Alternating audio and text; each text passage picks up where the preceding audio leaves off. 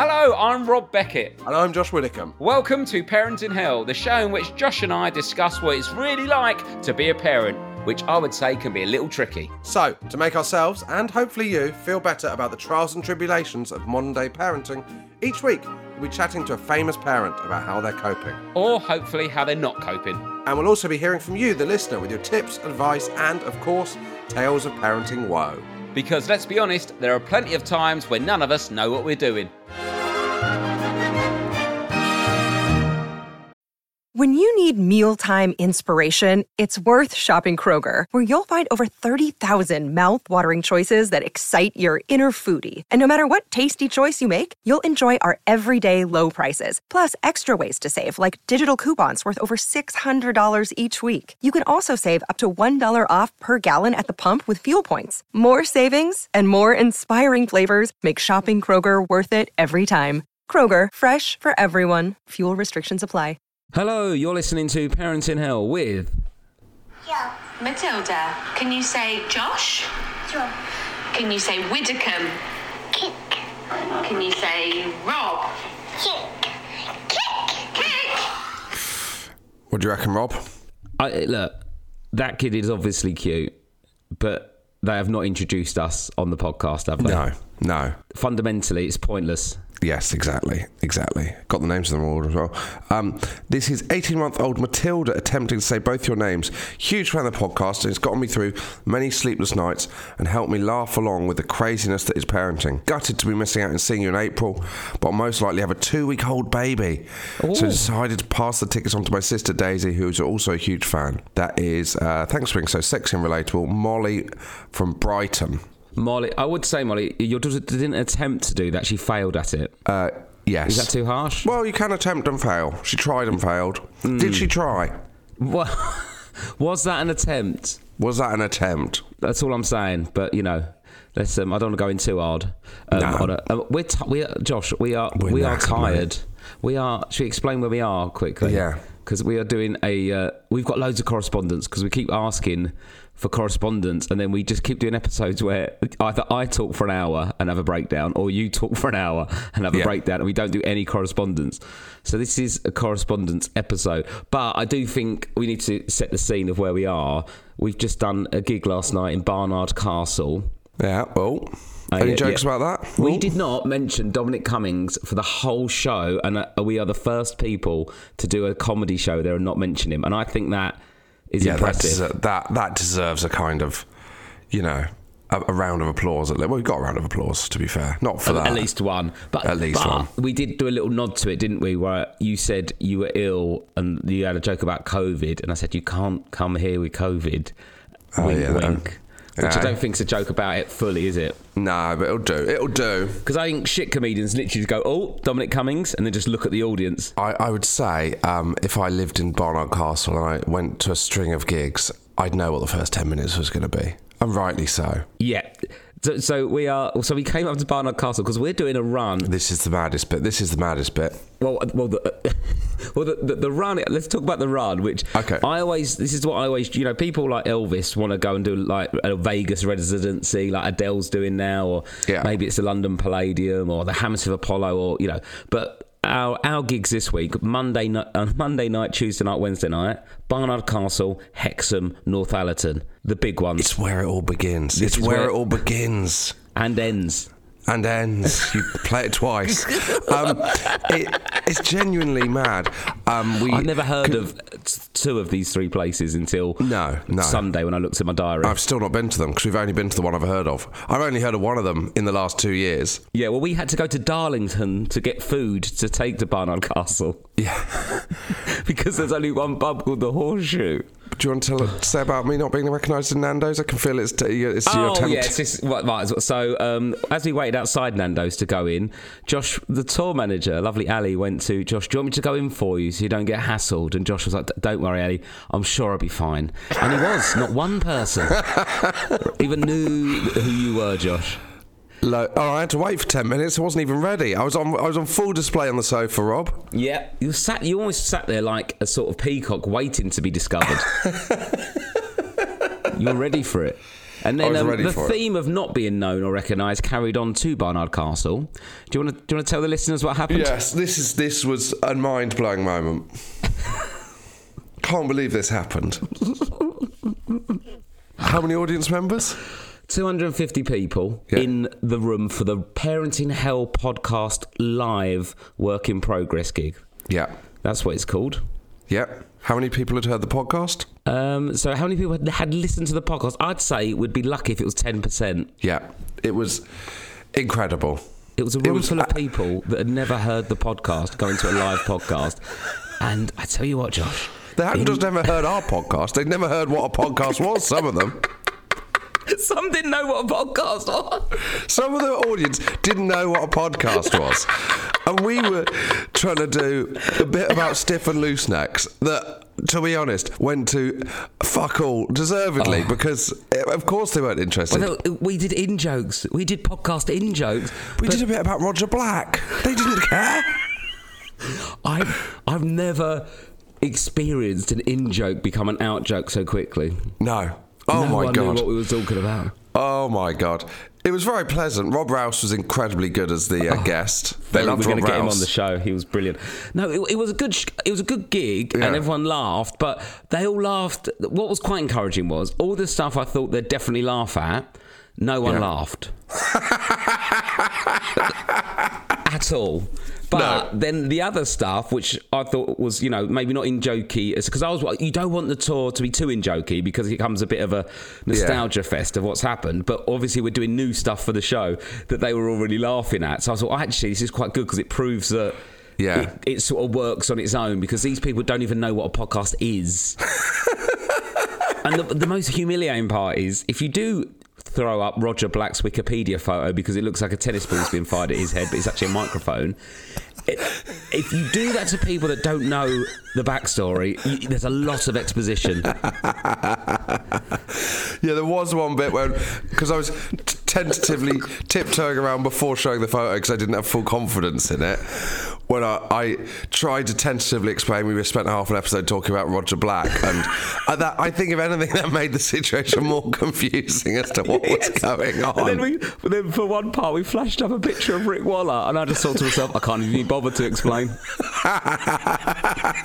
I'm just going to let them think, there's a picture of Rick Waller there for no reason. Oh man, I did lose my temper slightly though at one point when I'd gone through the front row of about 8 people, and then the 8th person said, "No, I've never listened to it either," and I did shout at them, "Well, what the fuck are you doing here?" Which that was the only time I sort of got, because I was just a bit rattled, Josh. It was the first night. We've got 10 warm-up dates before we play arenas. Yeah. And the first one was to people who've never heard the podcast. Exactly, and I've lost faith that the people of Hexham and Northallerton will be die-hard fans, if I'm honest with you, either. I feel like we should have stuck to the big cities where they have podcasts. Should we leave 10 minutes at the end of this podcast and tack on a bit we record tomorrow after Northallerton to report whether... I can't have that hanging over me on stage. But it's just, the thing is, if you are trying to put a show together about a podcast, you assume the people coming have seen it.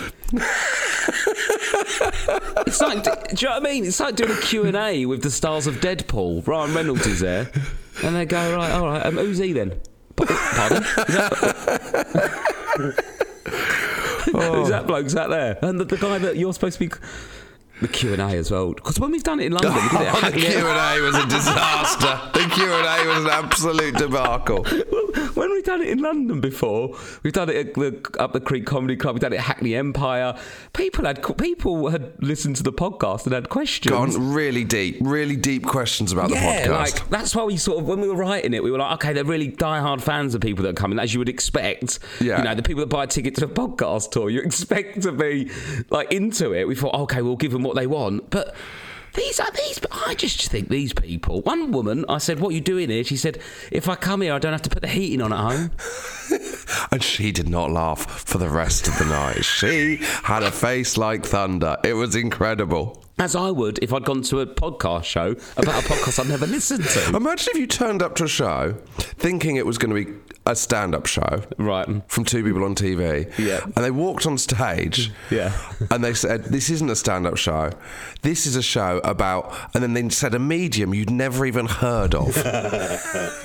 This is a show about hieroglyphics. Yeah, and you're like, "What?" And they were like, "Are you not a fan of that side of our career?" And then I just scream at them, "Look at the size of Roger Black's microphone. Isn't it big?" And they go, "Yes." And I will fucking laugh, man. Shall we read out the one question we got to the Q&A that was usable? This sums up. Look, also, for the Q&A, we put up a WhatsApp number. I've had a look around Barnard Castle. I don't think a lot of people are using WhatsApp. No, I'd say that's fair. I'd say that's very fair. And they were really old, and then they didn't like it when I made jokes about them being old. Yeah, they didn't like that. Yeah, when we did the bit about boomer parents. They're all boomers. They're all going, yeah, that's a good bit of parenting, that. They were agreeing. This is a question. I don't listen to the podcast. That's how it starts. Fucking unbelievable. But I do watch you on 8 out of 10 Cats. Does Rachel Riley really work out the maths herself in the same time as you're allowed? Yes, she does. And that was the end of the Q&A. 15 minutes we had penned out for that. Jesus Christ. Do you know what, though? It's a good test of the format because I've never been more confident in the show in my life. Oh, it was great like, because you know when an athlete does high altitude training? Yes. That's what we've done. I was up in Big Bear. I've gone to train in Chile on the top of a mountain so that when we come down to the O2... when we swan into the O2 at Manchester Arena, it's going to be fine. It's like a middleweight sparring a heavyweight just to get used to the bigger punches. Exactly. And then when they're in the ring for the big one. But no, that was a good test of the format because it was a good night. Everyone stayed and laughed. Everyone loved it, incredibly. Apart from that one woman in the front row who fucking hated it. No, she did laugh at some stuff. You never know what's going on with people, but it's quite. There is no matter how well it's going, you always do sort of lock eyes with the person that's not enjoying it the most. But I think for the first one back with a room full of people that never listened and they still laughed and enjoyed it. I think this is good. I think we'll be the first people in the history to go on tour of a podcast store, and it actually increases podcast listeners through a weird bit of face-to-face marketing. Oh, Jesus. Anyway, right. Well, we thoroughly enjoyed it, despite the slight... It was great, and it went well, but for the first 10 minutes, I was so confused. Yeah, it was mad. What are you doing here? It was so mad. Why are you here? One person, I've come for an hour for this. I was like, I've come for 5 hours. Our train was cancelled. Our train was cancelled twice. We were on the hottest, busiest train ever. And I don't sweat, Josh. I stunk on that train. You dropped a bag on someone's head. I dropped a bag on an old man's head. And such a heavy bag. Such a heavy bag. He had such a weak old neck. You took it in good spirits. Oh, fucking hell. Anyway, so onwards and upwards. I'm enjoying them, though. Onwards and upwards is always the bleakest thing to say. Right, guys, onwards and upwards. Let's not worry too much. Let's go. Let's keep going. Keep plowing on. Hexham. Let's get to Hexham. Let's go. Let's get to North Allerton. I've never heard of these places. North Allerton. We will have done them anyway by the time you listen to this, but no one from North Allerton's probably listening anyway. No, I've never felt so free to slag off the audience of a gig on a podcast knowing they won't be listening. I always double check. There's a Pizza Express in North Allerton. Oh, yes, please. Hello. There isn't in Darlington. It's shut down. Rob, this isn't the time to check what we're going to have for dinner tomorrow. Absolutely astonishing. What are you going to have for dinner tomorrow night? Tomorrow night. What did you make of being away in a hotel, away from the kids? Do you know what? It's a massive old stately home hotel and it's quite spooky. But it's so spooky. Quiet because we're in the countryside. And it was the best sleep I've had in ages. Sorry, Lou. It was so quiet. Yeah, I didn't realise how quiet the countryside is. Yeah. Because we did, yesterday I probably did about 7-8 hours of travelling just to do like a 90-minute show. And to people who'd never heard of you. Well, they had heard of you. They just didn't know you worked in podcasting. Yeah, I think they would have preferred it if you spoke about Adam Hills and I spoke about Romesh, really, rather than our kids. Right, do you want to do some correspondence? Yeah, why not? Right, here we go. Funny things kids say. We've had a few of these coming in. Okay, Happy New Year, you cool, sexy guys. Just listening to the episode and the chat around kids saying words wrong. A personal favourite of mine, 3-year-old is calling toothpaste poo taste. Oh, that is good. That's strong, isn't it? It's a bit of fun, isn't it? Strong's the wrong word, but That is good, because for it to change both words so they're perfect is it's a real achievement of the child. Poo taste. Much love, Natalie, husband Tom, 3-year-old Heather, and 34-week Bump. So we had a bit of a nightmare with the teeth brushing thing. Our kids were going, we'll brush our teeth ourselves. I was like, aren't they grown up? Aren't they doing it well? But the youngest has got like a less powerful toothpaste because she hasn't got a proper teeth yet. I mean, the older one, it's sort of like, it doesn't feel like she's doing them properly. I was like, I don't think she's doing it properly, because they're getting a bit like, not bad, but it's like, it didn't look like as clean as they could be. So then I went, let me do them, I'll do them properly. So if like, let's start doing them properly at least once a day, like before bed. So I started doing it, and I was using her like grown-up toothpaste, as it were, and she went mental. What's that? It's burning, it's burning. I was like, well, she's obviously never used it before, has she? She's been using her sister's. That's why they're not cleaning their teeth properly. She was like, it's burning, it's fire. I was like, well, you've never brushed, you've just been rubbing your teeth with water, haven't you? Oh my God. Right, more kids saying funny things. Oh, here we go. This is a new one from Sophie. I thought you know about my son Louis, age 3. He calls what he calls trousers and shorts. Shorts are now known in our house as open trousers. And pants/trousers are called closed trousers. I think that's good. I think it's kind of logical. Do you know what I mean? Yeah. Open trousers. Open trousers. Been listening since the beginning. I hope you never not make this podcast, Sophie. Okay. Oh, well, thank you. Go to Barnard Castle and it won't exist. But thanks for coming, guys. I want to say, I don't want to be ungrateful, but it was just a bit of a shock. It was a good, fun gig. Right, here we go. What we got here? Here we go. I've got a boomer story for you, Josh. Oh, yeah. Well, that wouldn't have gone down well last night. Hi, Rob and Josh. Big fan of the podcast. I wanted to share an incident that happened to me when I was younger. I was approximately 7 or 8 years old. This would have been in the 90s. My mum brought me to Marks and Spencer's at Christmas time to do some shopping. My mum had gone to the till to pay, and I spotted the little card wallets that you would have placed a gift card in. As they were on display with no price, I assumed they were free and helped myself to quite a handful to write my Christmas cards. Fast forward to several weeks later. I can imagine my kids doing that, just sort of a little creepy little, I'll just take them. Fast forward to several weeks later, when to my horror, I received a letter from the store detective. What? Saying I'd been caught on CCTV stealing the gift card wallets.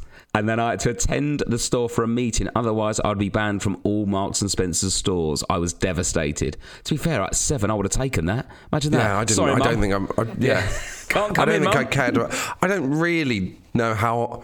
If I was banned from all M&S stores now, it would be annoying at stations. But apart from that, I think I could. I'd be upset now. Would you? It's so good for your basics and a little bit of a food treat. Oh, mate, if you need a pair of socks, do you know what I mean? Because if you go in Primark, they don't... By the time you've put them on your foot, they've already perished. I think there's a good, happy medium. You don't want to be caught out at Calvin Klein at the station and pay like 20 quid for a pair of socks if you haven't got socks. Why are you buying socks at a station? Because I hadn't got... Right, because I had to buy socks at the station to come up here because... What? Because I didn't do any washing when Lou come back from New York, and then Lou didn't do any for a week because she was busy and there was no clothes. Oh no! So you had to buy new socks to come to Barnard Castle. Because I only had white socks, and I couldn't wear white socks with black trainers and black. No, exactly. Jeans. To be fair, it would have got 5 minutes. I should have done that. Anyway, so she was absolutely devastated, this girl, about this letter. However, what I didn't realise until many years later, talking about approximately 15, was the letter was signed by Mrs. Diane Detective. Oh, nice. Nice. Otherwise known as Mrs. Detective. Detective. Yeah. And it was actually my mum who had written me the letter to scare me into not stealing. All those years, I never foot in Marks and Spencer's again. Oh, my God, I would have been arrested on site. Oh, no. Imagine that. That's awful. Also, surely by the time you've hit about 13, they wouldn't recognise you anyway. Because the last time they've seen you is when you were 7. Oh, no, it gets sad now. Adding to the increased anxiety I'd built up over the past few weeks since the letter, that night, after I didn't go to the meeting, I cried myself to sleep believing I was the worst criminal for innocently taking the items off the link for free. God. Leaving this anonymous, though, just in case they're searching for me. Keep up the work. The reformed gift card wallet thief. Oh, my God. If your kid has actually stolen something, right, on purpose, and they've nicked it, I think that's a semi-acceptable thing to scare them. Maybe, you know what I mean? I think you should maybe play it straight rather than play a prank on them to show them. Yeah, maybe just go, you shouldn't be doing this and tell them off. But you certainly didn't do it to a 7-year-old that did it out of just being a bit, just being 7. Just being 7. Just being 7. Just being bloody 7, mate. Oh yeah, Well, here we I've go. got to open a fizzy bottle of water. Sorry, this is going to make a sound. Josh, you drink so much liquid. I love liquid. I saw you on the train. I reckon you had 5 cups of tea. I didn't. I had 3. 3. You had 1 in the station before we left. Oh no, I had 2 on the train and 1 in the station. Come on, now. Okay. And then I had 4 bottles of water. It's a lot on a 3-hour journey. Yeah, I like to be hydrated. I'm going to have some water now as well. You've influenced me. Here we go. Hello, you slags. As an avid listener from episode 1, I couldn't resist writing in for your Injured by Kids piece. Oh, I like it that it's a piece. It feels like I'm like a classical composer. Yeah. But it's actually me just reading out the times children have hurt adults. My dad in the early 90s was lying at the bottom of the stairs, having just walked in from work at bedtime. That needs a bit more. Yeah. You know the classic situation. You walk in and you lie at the bottom of the stairs.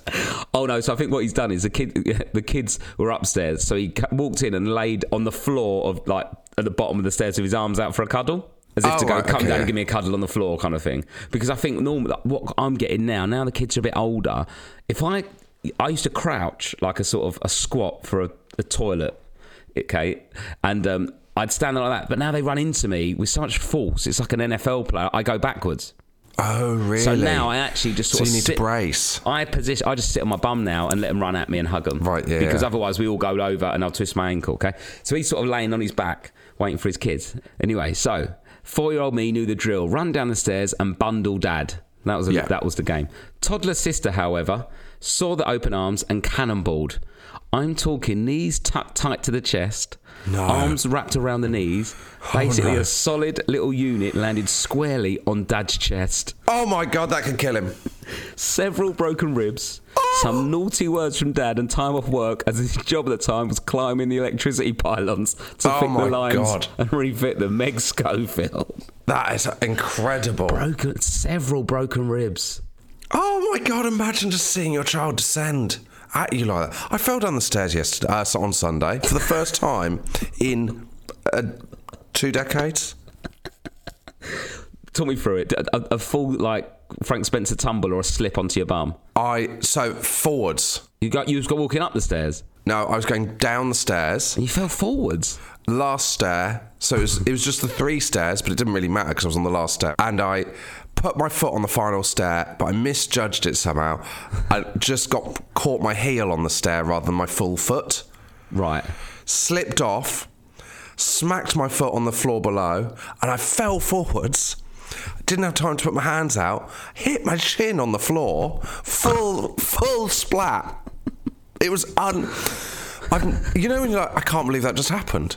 It was like I hit my chin on the fucking floor. It was. Was you all right? Yeah, I was. The biggest pain was my foot because I'd waxed the front of my foot when it spun off the stairs. Shall I tell you the most embarrassing fall I've ever had? But luckily it was in private. Yeah. I was in my old flat and it was like all on the ground floor and we had like slippy laminate flooring all the way from the kitchen and then into a hallway and into like the front room area. Yeah. Anyway, so I forgot I was grilling some saurine. You know, the malt loaf. Yeah, I love a saurine. But the saurine, a bit of butter on it. So grilled. That is absolute luxury. I think it's the crispiest and chewiest thing that we could ever have at once. I might have that soon. Yeah, actually. So you can get it nice and crispy, bit of butter, and it melts on it. It's nice, a little treat. Yeah, you know. Anyway, but if you're not careful with it, you burn. You're in Browntown, aren't you? It's burning quick. Yeah, of course. Yeah. Because it's already dark, so it's hard to spot the burn. Yeah. Anyway, so I'm in the front room watching Premier League years or whatever, and I can. Oh, it's burning. So I can smell it's burning, right? So you're time pressured. So, so I ran from there, and then I got to the kitchen, I slipped. Right, I slipped, and as I slipped, I full pelt went down, and then cut my head on the grill door that was open. Oh no! It just like scraped down it like Harry Potter. Oh my god! Cut my head open like that. Like not enough to go hospital, but like. Do you think I need a stitch? One of them ones. Oh my god! Oh my god! That was on my own. So it's so weird when something like that happens on your own, because it's so bad. But normally people are like, are you all right? I just want to lay there in silence. Oh my God. And how quickly did you think I need to sort the sawing? Immediately, I did that before I cleared up the blood. I was like, I'll get that out, put it on the side, and then I'll attend to the blood. But I had like slippy socks on, and I just went down, and it was so, I was like, honestly, I reckon if it was a bit, like 2 foot forward, I would have just smashed my head like on the whole of it through. It'd be awful. Oh God, but I didn't, and I'm here to tell the tale, Josh. I'd love to see the CCTV of that. I know. I think that's some of the things I've done. If you caught it on CCTV, then I trip over my feet quite a lot walking in the street. Right, do you want another one? Hi there. I was listening to an old episode recently where you asked us to let you know what to do with all the terrible, amazing pictures the kids bring home. Okay, because I've got a big collection of art. In brackets, in inverted commas. Yeah. I have a friend who used to put the truly bad ones, those ones that are just little scribbles of paper, straight into the recycling bin. However, one day, one of the children was helping Daddy put out the recycling bin, and the wind blew the top open. Loads of beloved pictures were blown all over the drive. I'm a scribble one into the recycling, but if it's half decent and they've coloured it in properly, I'll keep that. That's what I'm doing at the moment. When the mummy was asked why so many beautiful pieces of artwork had been thrown away like a piece of rubbish, my friend had to think fast. Well, she said, the thing is, the people who collect the recycling don't have any children, so I like to give them some of yours to put on their walls. That is brilliant thinking. That is superb thinking off the cuff. I love that. I love that. What a genius my friend was. That went down so well. The kids started doing drawings, especially for the recycling bin and the recycling men. Amazing.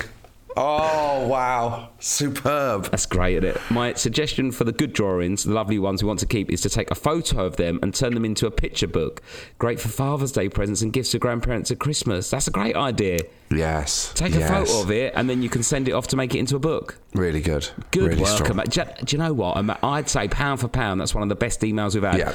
Great parenting on every level. But great parenting, funny story, then a little bit of advice. Yeah. That's the full package. The Holy Trinity. The Holy Trinity. The Holy Trinity. We've got a good one here, Josh. Hello. After listening to Tuesday's episode, I had to send you these pictures. I don't have a load of pesto in my fridge. This was when you had 6 pestos, Josh. Oh, yeah. This is Mel in Devon. Right. Get ready for this, okay? Yeah. We've got pictures. We'll put them on Instagram. I don't have a load of pesto in my fridge, but I do have 10 pots of Bisto. What? And get this. 14 bottles of Fry Light. What Fry? Wait, what are Fry Lights? Fry Lights is like a little spray oil. So rather than putting like olive oil, it's sort of it's supposed to be like low calorie because you're just spraying it rather than pouring it. Yeah, this is coming out. But yeah, we used to use Fry Light. We've not had Fry Light for ages. That is incredible. She's bought it all. 10 Bistos. But a lot of the time, stuff gets left. If you're ordering it online, stuff gets left in there from last time. Yeah, it just gets shunted to the back. Because I always do this. Moved back. If I've got people coming around, like, I'm doing a roast, I'm like, I'll get some gravy. But I never check if I've got the gravy. No, of course. What really should happen, right, is the best way to do it. This is my invention, Rob. Yeah. You shouldn't have a back on the fridge. So it should just go straight into the recycling. So whenever you put new stuff in, the stuff that's old just falls off the back into the recycling. So you don't get the pesto situation. It's just a renewing fridge. So it falls off like those 2p machines in the arcade. Okay.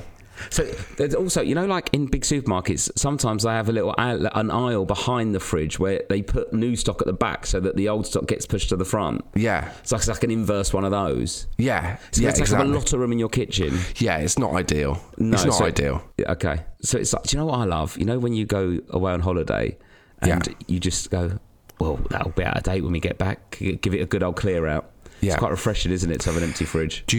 I don't know if I've raised this with Rose on the podcast before, but I'd say it might be my answer to the thing that annoys you most about your partner. Okay. I've got 2 things. One is leaving a teaspoon on the side when it's been in a cup of tea. Also, as well, you've got so many little knick-knack cups. You could definitely put that in like a little... you could definitely have a tea bag spoon holder. Yeah, exactly. The second one is... going to get something out the fridge and Rose going, that hummus is off. And you're like, well, if you know it's off, why is it still in the fridge? Oh, yeah, that's good. Yeah, that cabbage at the bottom, that's inedible. Well, why is it still there? Yeah, because if I look at something that's off, that's straight in the bin. It's not a hard procedure, is it? Just saying it. Do you know what it is? She's a wonderful woman, but just saying this is... Yeah, that's fair. But do you know what it is? In her defence, I think it might be a slight psychological thing where people that don't like waste, so they've brought up in a house. Yeah, some people parents were quite, I'm not saying that hers were, but like can be quite militant of, we don't have waste, blah, blah, blah. It's bad to have waste. You need to manage your fridge properly and make sure that you're eating it. It's difficult to throw stuff away, totally. And I think maybe in her head, if she's not the one throwing it away, then it's almost like absolves her as responsibility. Rob, her mum, wonderful woman, is a... Wonderful woman is the ultimate fridge hoarder. Like, really, the things we find in Tupperware when she's gone home are fucking incredible. I took a photo of one the other day to send to Rose, luckily, so I can use it on here. Yeah, I was like, what's taking up? Why is there no room in it? This was when I'm doing the big clear out in the fridge. Have a look at that. That's such a big Tupperware for one sausage. It looks like human shit. It does look like a shit in a Tupperware. It looks like something you've got to take to the doctors. I hope that's okay. I hope there's enough. Yeah. Oh my god. So for me, I'm wrapping that in tin foil. Well, for me, I'm throwing it in the bin. Because I'm either throwing it in the bin now or I'm throwing it in the bin. Basically, what happens is Rose's mum puts stuff in the fridge so that we can throw it away in a week. That's what happens. Yeah, but if you have cooked sausages, you're not going to throw away sausage. I know. That would be, but that's fine. But that was at the back of the fridge. It had been forgotten. It's always forgotten. It's like half an onion in a Tupperware at the back of the fridge from 4 weeks ago. Oh, my mate found half an onion left in a cupboard at his place, at uni place. Yeah, it had been there, I think, for months. We opened it, and the smell. I've never smelled anything so bad. It was so bad that we had to leave the building. Oh my god! And then we just went to the pub, and then we came back and still smelled. And then the week later, when they got the inspection, they got charged for like a cleaning service to get the smell out. And we did was lift the lid on the onion. Oh my god! Do you want to know the worst smell I've ever smelled? Is that Here we go. Is that an email in? Email in. What's the worst smell you've ever smelled?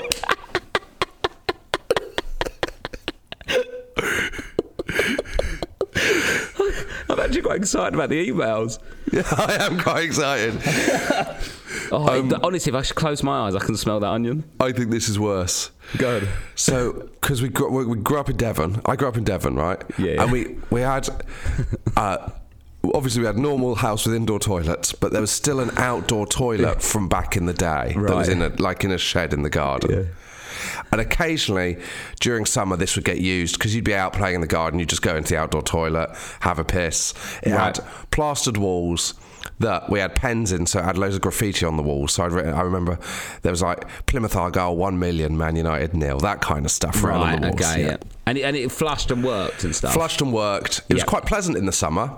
Because it was like going, like outdoor at a pub or something. Do you know what I mean? Yeah, I think these people that moan about outdoor toilets, like we had outdoor toilets. Yeah, sure, it's rough in the winter, but in the summer, what a treat. Summer, enjoy it. Going up the stairs, you're in the garden having a barbecue, sinking the beers. You're pissing every 20 minutes. Just pop over there and piss in that shed. Exactly. So then, for some reason, I think like it was winter. It was the ice cold middle of winter, and like the bathroom was taken up. Okay. And so I thought, I'll just go to the outdoor toilet. Yeah. And it was, I remember it was dark, it must have been, it was the evening, it was freezing, and I went in, and it was frozen, but it was also frozen. Someone at the end of the summer had done a piss and a shit and not flushed it. So there was a floater in there that is now frozen. Frozen in time. And so it's been there for 6 months. In yellow ice. Yeah. And frozen piss and shit. Yeah. And for some reason, I thought, I'll just piss on this. I'll still go. I was like 8 or whatever.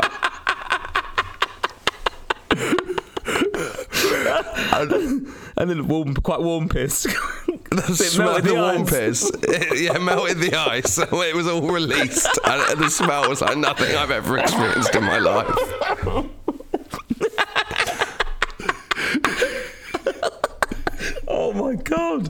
It was bad, was it? It was awful. It was just the worst thing I've ever experienced. Me, Tim, and Jack, we were travelling around Europe. We were going from Lake Bled in Slovenia back to Ljubljana before we went to Bratislava. Okay, and we was on this coach, and we got really drunk the night before. I'm on this coach, and I remember going. I just said to Jack and Tim, we were stopping, but it was an hour before our stop. I just said, I've got to get off. I'm going to be sick. So I ran off the bus, and then they both got off and grabbed all our bags. So it was at this basically like service station in the middle of the Slovenian countryside. Anyway, so there's just a bench for the bus stop and then like a shack. I went in this shack and I was sick, right? I was sick in this toilet. It was horrible, proper like hungover, sick. Oh, I come out and then my mate Jack went in and did a hungover shit, right? Yeah. This is like literally one after the other, okay? Yeah. So, and then my mate Tim went in for a piss. The smell was so bad, he was violently sick. Oh my God. Just from smelling what had happened in there. God. Oh, God. And then we all just sat on the bench and waited for another bus. Oh, my God. Sorry. I can't believe I've got another story, but I'll just quick. I don't know if I've told this on the podcast before, but it's a related story. Michael, if I've told it, I'm sorry. My friends are coming back from a stag do. Yeah. And they're on the motorway in a car, four of them. And the guy in the passenger's front seat was so hungover he thought, I'm going to be sick. He was like, I can't be sick in the car. So they're travelling along the motorway. So he opens the window, sticks his head out to be sick. Obviously the wind blows the sick back into the face of the guy behind him. He then starts being sick as well.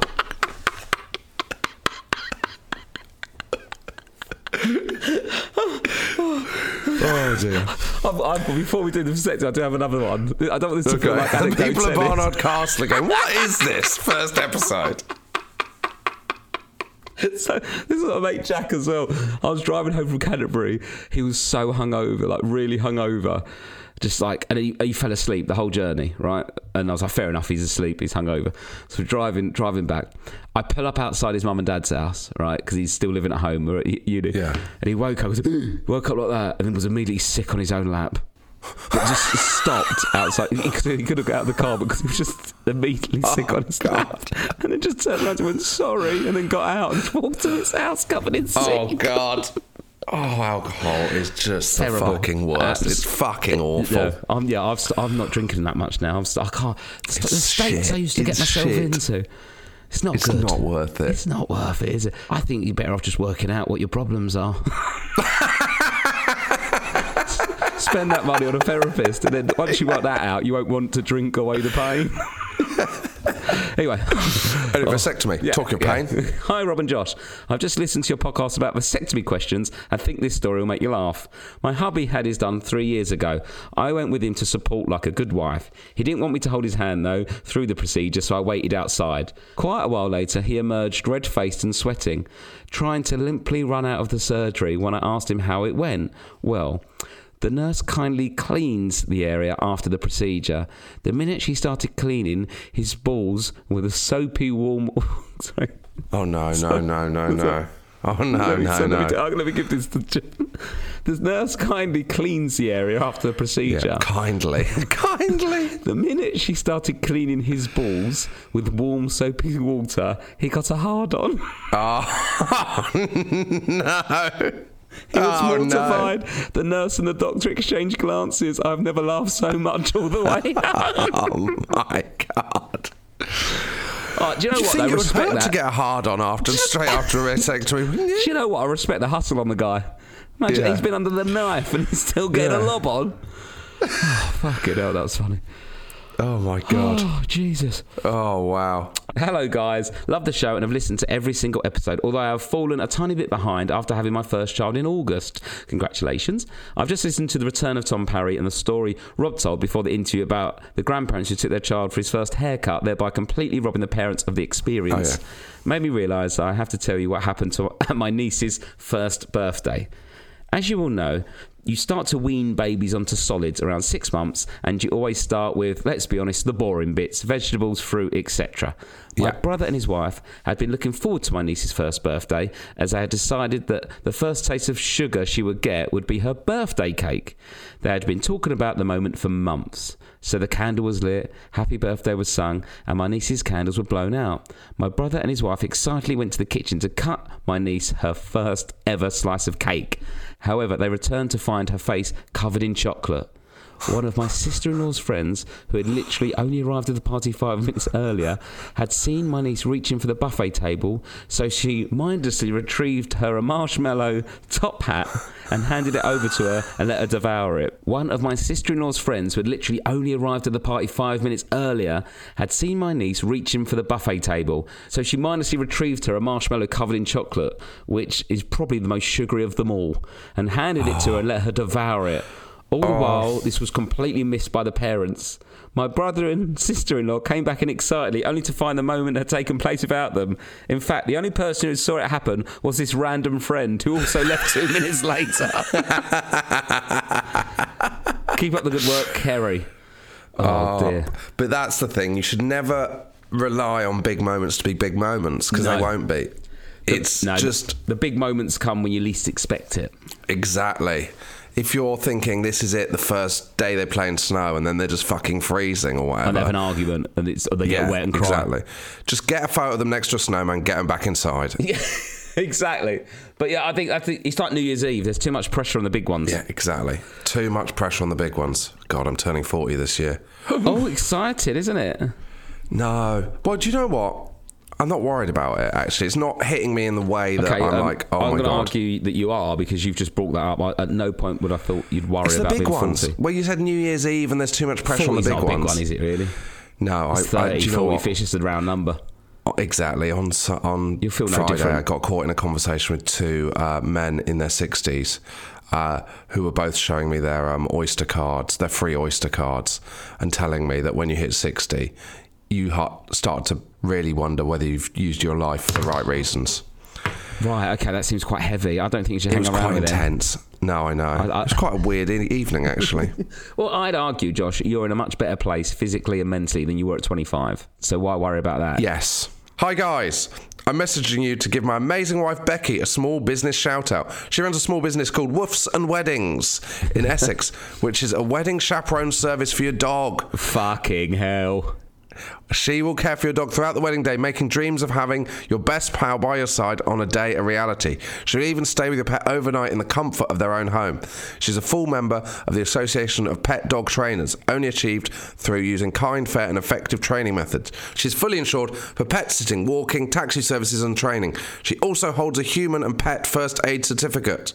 She came up with the idea during our own wedding last year. She wanted our dogs at the wedding, but we wanted our dogs at the wedding, but had no one to look after them during the day and to care for them overnight. I'd really appreciate a shout out. She's worked so hard and it's such a lovely little business. Find her on Instagram at woofs.and.weddings and online at woofsandweddings.co.uk. Bloody hell. Wow. That is... I reckon... There's definitely a market for that. I think that is something I thought... I can't believe that exists, followed by one of the things that will get the most take-up we've ever read out in terms of people that will go. Yeah, I agree. Personally, straight in the fucking kennel. But each their own. But I reckon there's a lot of dog lovers out there that will go, that is a great idea. I do love my dogs, to be fair, but, you know. Well, you don't have to say that. Oh, thanks for being so sexy and relatable. Keep up the good work. Cheers, Greg Cater. Lives in Sybil Headingham, Essex. I've got one here. Here we go. Hi, Rob and Josh. Thanks for the amazing podcast. It's got me through my first few years of parenting, and I can't thank you enough. I have a small business shout-out request for you. Dad Sabbath. Dad Sabbath. Our all-dad Black Sabbath tribute band. Love it. Being young dads, me and my friends were looking for more reasons to hang out together once lockdown was over, and seeing as we all used to play in bands, we thought, what better way than to get back together and rock out to some Sabbath? We started it as an excuse to see one another, and we have turned it into a business, so if anyone needs a Black Sabbath tribute band for whatever reason, we actually have a wedding book next year, you can find us on Instagram, Dad Sabbath Band, and Facebook at facebook.com/Dad Sabbath Band. Thank you for doing the podcast while being sexually relatable, Mark Dochert. Go on, Mark. That's a good one, isn't it? Yeah. Do you want to hear a fact about Dad Sabbath, about Black Sabbath? Yeah, go on. Rob. So, you know your thing about you don't know if something's good or bad when it happens to you, because you don't know how it'll play out? Yes. If you want to just give a 10-second description of what I mean by that. Yes, I think, so basically we don't know enough about the world and how it's going to work in order to know if the news we are receiving is good or bad news. It's our own narrative that we put on it if it's good or bad, but we don't know how things will play out. So, for example, the whole world stopping, I couldn't do my tour, the theatres, and then me and you ended up starting this podcast, which has been brilliant and I love doing it. But on paper, that was bad news, but actually it was good news in a way. For us. That's the way to look at the world, and it's a lot easier, I think, that way. Yeah. Tony Iommi, the guitarist in Black Sabbath, worked. They're from Birmingham, aren't they? He worked in like a steelworks. Yeah. And he was like going nowhere as a musician, and he when he was at the factory or whatever, maybe it was a factory, whatever he worked in, he got he lost 2 fingers on his hand. Yeah. In a machine. And then when he started playing guitar again, he had a unique sound because of his hand, and that is what created the sound that made Black Sabbath one of the kind of innovators of heavy rock in the 70s. And made him a superstar. There you go. Exactly. So you never know. So don't put too much pressure on what's happening, because we don't know what's going to happen. Right. Well done, Josh. I enjoyed that. Loads of sick and shit. Apologies if you're listening to that. Yeah, but do email in with the title, The Worst Thing I've Ever Smelled. Yes. Please do. I want to know. Please do. And give us a bit of backstory as well. Don't just like write a shit once. Right, I'll see you Friday, Josh. See you on Friday. Bye. Bye.